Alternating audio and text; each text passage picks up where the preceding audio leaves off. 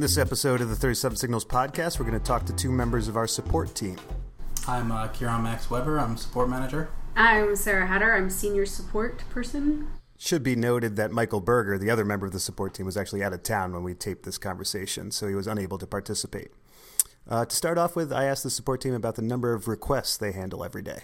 I think right now we're averaging around 175 original tickets a day, and each of those gets between 2 and 3 responses to us. So, we're individually sending over 100 emails every single day to customers. It's pretty high. And what's the turnaround time in general for support requests? Between the hours of 8 and 5 Central Standard Time, when we do the most work, our average turnaround time is 48 minutes for a ticket to be opened and closed, which is awesome. But we also don't work 24 hours, and we don't really work on the weekends too much, so there's a little bit to be desired in that area. And what's the rotation like between who's on and who's off? How does that work? Is there always someone on during business hours? Yeah, so Sarah starts around 7 o'clock in the morning Central Time, and she'll go through sort of a first pass of our tickets, sort of getting rid of spam and taking care of the immediate issues, any kind of login issues or can't access an account kind of issue. And then she'll sort of triage those emails out to Michael and I. Michael starts around, 8:39, and I'm on around 8 o'clock or so. We call it triage because it's much like the show MASH, where all of a sudden the wounded are coming in to get them on the helicopters. But that's kind of how we determine the level of priority for what we reply to, because some things are way more urgent than others. And what are the pros and cons of doing an email-only support operation? Let's see. Well, the pros are, and I'm a big believer in that email support can be done very well and very effectively. The pros are that customers have written documentation that they can always refer back to. You can't have that when you're on a phone. You're furiously kind of like writing down names and notes and what to do. Secondly, we also have great documentation online, like our help sections and our tours, and we can send people those links that they can go through on their own time.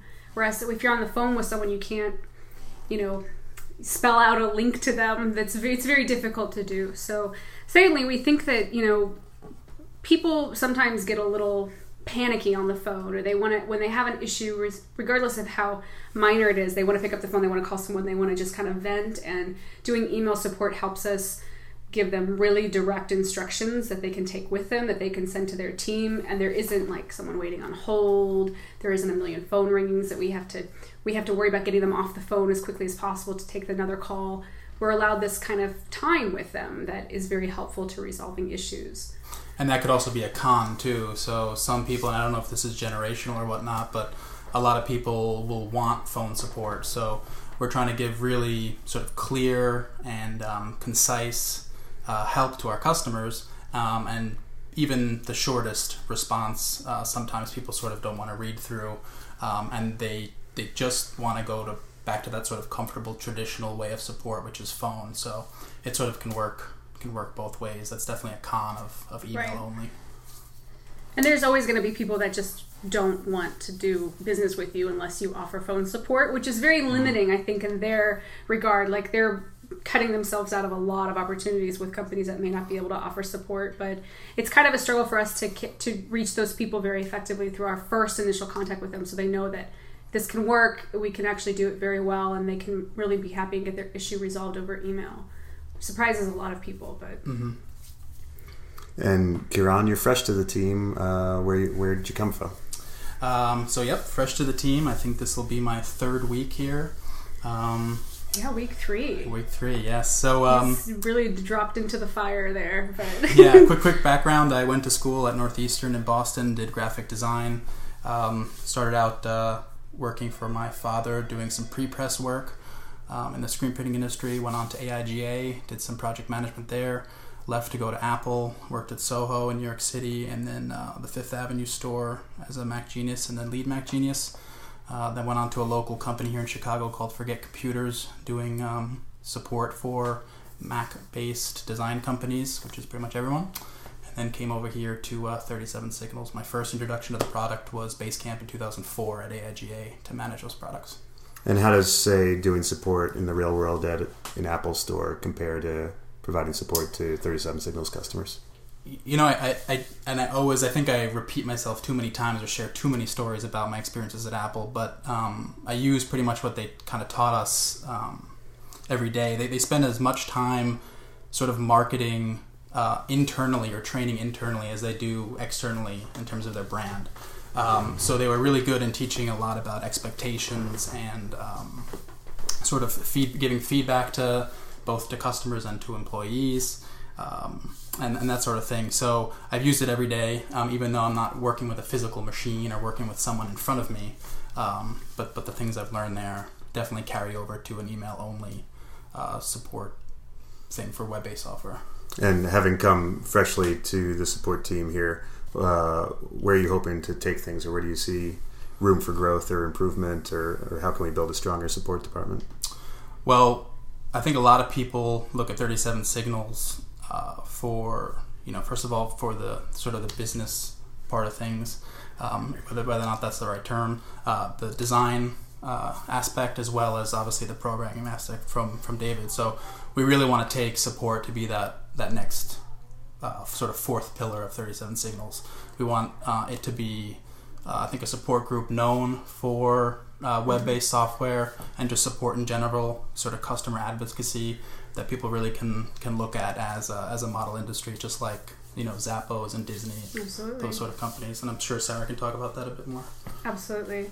I mean, that's our goal. Our goal is we really feel like we are very well known for our aesthetic as far as our product design, and obviously there's the way that the company is run is a model to many companies, and there's a great market out there for people who need inspiration in little things, and one of those things is customer support. There's no customer support school that you can go to when you start your web-based product, or when you build an iPhone app, or when you create an add-on that people are using on their Macs. There's nothing that trains you and teaches you how to respond to a volume of customer complaints, how to respond to feedback or feature requests. And so we have a great experience in that. The number of emails we've gone back and forth with our customers is in the hundreds of thousands over the past 5 years.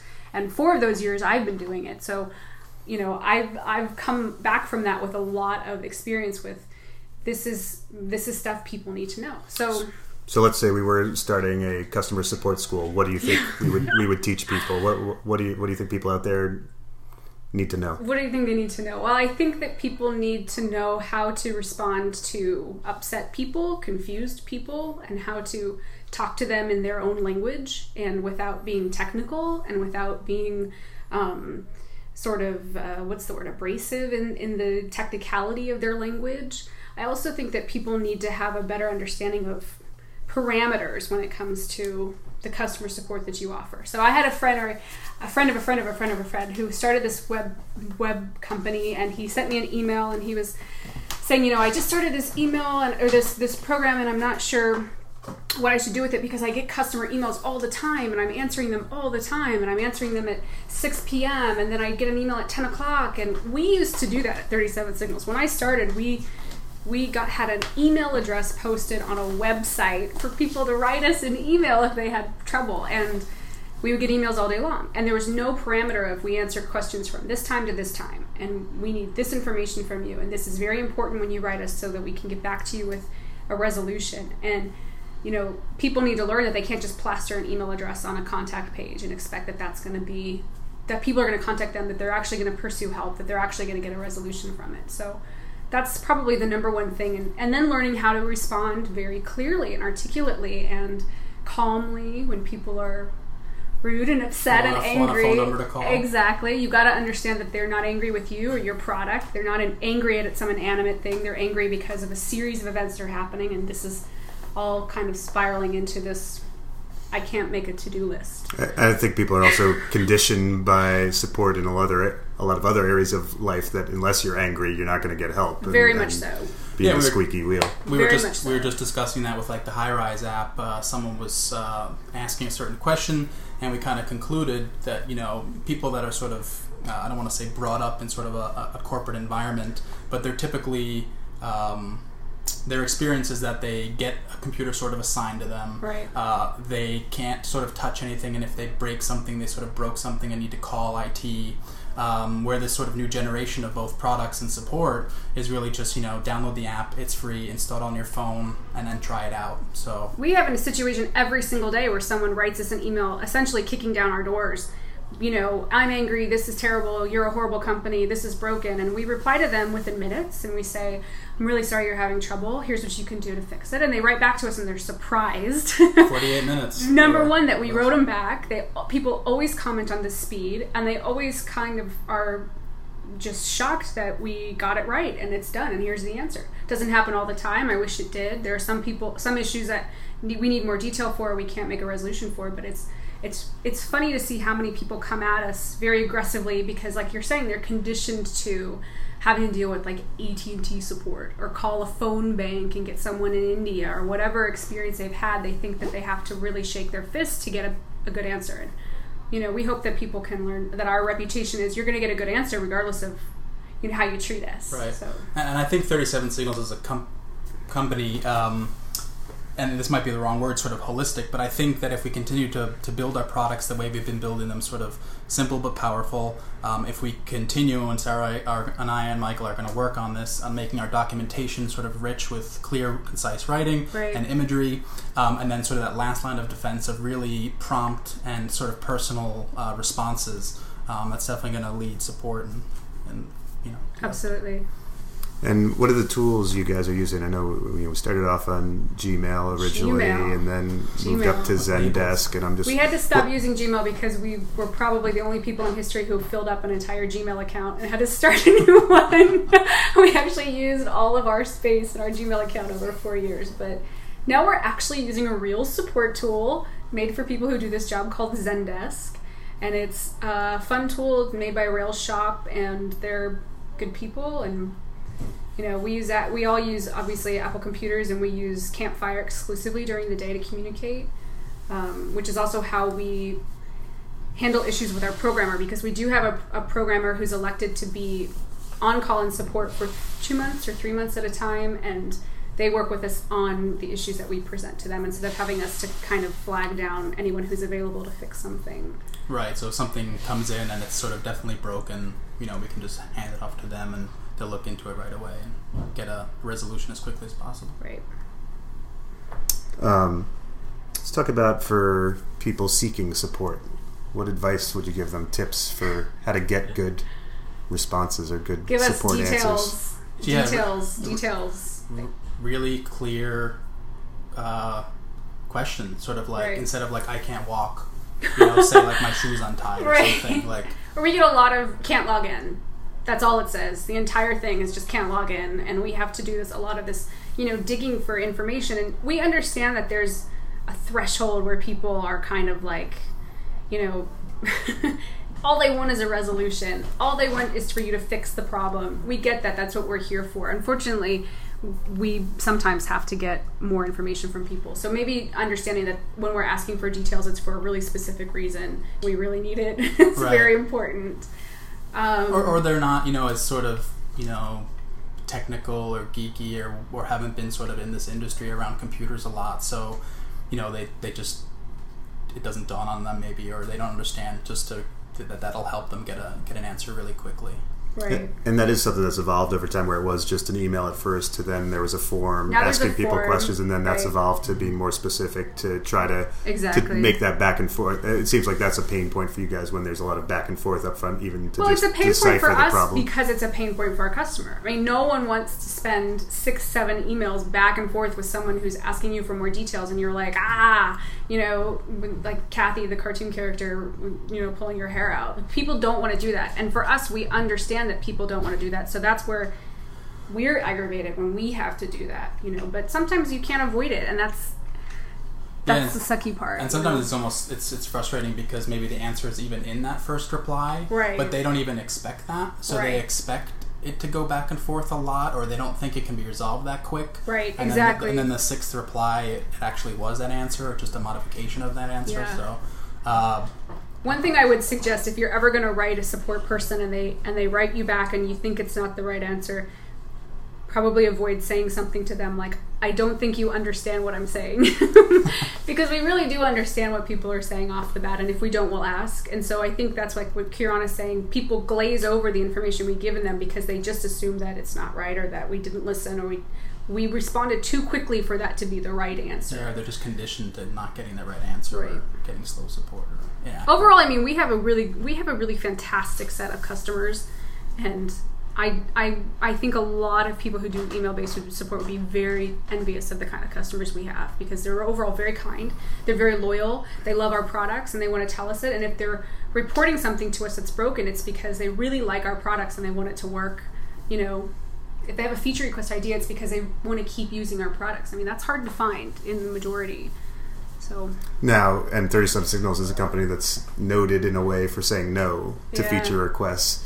How do you take a philosophy like that and spin it, or let people know that it's not, you know, coming from a negative place, but in order to, you know, make products that are, you know, hopefully going to be simple to use and easy for people? And a lot of it's honesty. A lot of it is honesty. We used to be bad at that, and we do have a reputation that some people expect us to say no by default, which we do. But for years, we were kind of shelling out these like stock answers when people would write us feature requests that were just ridiculous or out of the blue or left field, or some that were really valid and maybe we could really do it. The thing is, we were just saying no. We were just saying no because we wanted to keep constraints on our development. And we would reply to people, thanks for the feedback on that, you know, love Sarah, you know, or great idea, your friend 37signals. And it just became so repetitive, and kind of decided, like, you know, we really should be listening to these. Like, we really should be taking these into account. And from there, like, having that standpoint of, let's decide to really be honest with people and really say, if we're going to look into this, we're going to look into this, and then take it to someone and actually look into it, not just tell the customer we're doing that. If we're not going to look into it, we tell them, thanks for the idea, but ... And we construct a way of saying, like, we're not going to put Gantt charts in that. Right. We're never going to put Gantt charts in Basecamp. We explain that the majority of our customers aren't going to find that same usefulness that you do, so right now we're going to pass. Or we say something. How do people respond to that? Very rarely do people actually ever respond when we say no. The people who are really passionate, though, about their feature requests are like power users. People who are using Basecamp for 80 projects. People who have been using it for 4 years, you know?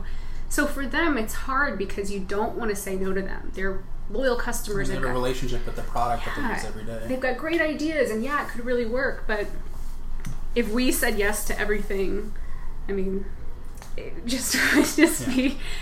just not be Basecamp. And it's also hard when we find a lot of people come from these backgrounds where they're using SharePoint or they're using any other internal system, and they move to Basecamp because it's different, but then they ask you for the features that are in these products that they just left. So we kind of have to identify that for them and explain that this is what makes Basecamp different, is that it doesn't have X. This is why Highrise is not Salesforce, because it doesn't do X. And that is is telling for people. I think they understand a little bit more where our stance is after getting an email like that. How often are you using canned responses versus, typing to each individual that's responding? We don't use canned responses very much. We use Text Expander, which is a tool that it's like a Microsoft Word macro, keyboard shortcut or something. Right. We use them as the base of our emails that we write. So like our email signatures are that, or I say something all day long, here's detailed instructions from our help section. Like that's a shortcut, but yeah, so it's sort of like little snippets that'll sort of pepper a personalized response to people. Right. But we very rarely write something that's just a script send. Every single issue and request is read and parsed and responded to. Unless we have like 80 people responding to something that's down, some downtime that we're aware of, we send them a very static, like, check our help section or check our status page or Twitter, so we can very quickly reply to people. Because if something goes wrong, we're like the floodgates open of emails, and you can't be sitting there constructing a personal email to every single person in like the course of 2 minutes. And what's the relationship between support and the answers, the customer forums that we have for people to get responses? Is that are you ever pointing people to there? Do you feel like that's a helpful thing? Yes, it is. A supplemental tool? Or it is. A lot of people, one example is that the construction company will write us and say, how could I run my construction company, my engineering company. Do you guys have any other customers that do similar things? And we can sort of maybe pull up something that was on the product blog and then also have them hook up with other customers on answers to see if people have very specific or similar use cases. I mean, our customer forums are meant to be a place where customers can communicate to each other, not just to us and not just asking us questions. We don't typically go to answers first because for us the first priority is people emailing us for support. But we always have a staff member checking answers and directing them to support if they post something that's obviously needs to be a support request. I think in the future answers will evolve a bit more to be more customer to customer. Right now I don't know if it's at that place right now, but it is a great resource for customers to be in there reading stuff and connecting with other people. We just have to encourage them to do that more. And how about from the outside world? Are there any support stories that you have from your lives of times where you've been experienced really great customer support or terrible customer support and it had an impact on you? I think, I really think that I was destined to do this job because of my terrible customer experiences for my entire life. I'm an absolute magnet for the worst experiences that anyone could have in life, and they're all a blur. But I really think that it's all just destiny for me to learn how to do this job better. Yeah, I agree with Sarah. My first job that I wanted to do was to be an ambulance driver and pick up dead people off the ground and fix them. So I always had that's close to what you do now. some sort of path to doing this sort of customer advocacy. And we just want the support group here when people come to 37 Signals because they want a really fast product, because they really want a reliable product, because they want to engage in stuff like rework. We want them also to come here because they know that the support is really great. Right, absolutely. Just like you're going to go buy an Apple product because of Apple Care. You're going to go to Mercedes because of some sort of agreement they have or whatnot, or go to Disney because of the experience. So we want that to be a deciding factor almost if there aren't enough already. I think we're both, pick a product. We both are so kind of involved in this that we do have our own sort of inspirations in the support world. Disney is a big one of mine. I'm a big Disney person, and their customer service and the way that they handle customer anything is amazingly detailed. And I find that that's so lacking in the normal world out there. When you have an issue with Amazon or AT&T or whomever, you don't get the attention to detail that you get. But that came because Disney spent years and years cultivating this support service kind of atmosphere. They've written books on it. I mean, it's a huge thing. So Zappos is the same way. Like, they cultivated this culture of service, and it's rare to find that. But those are probably my top two, I think, inspirations in the support world. And that'll wrap it up for this edition of the podcast. Thanks for listening. As always, you can go to 37signals.com/podcast to find related links for the episodes and transcripts and an archive of all the previous episodes. We'll see you next time.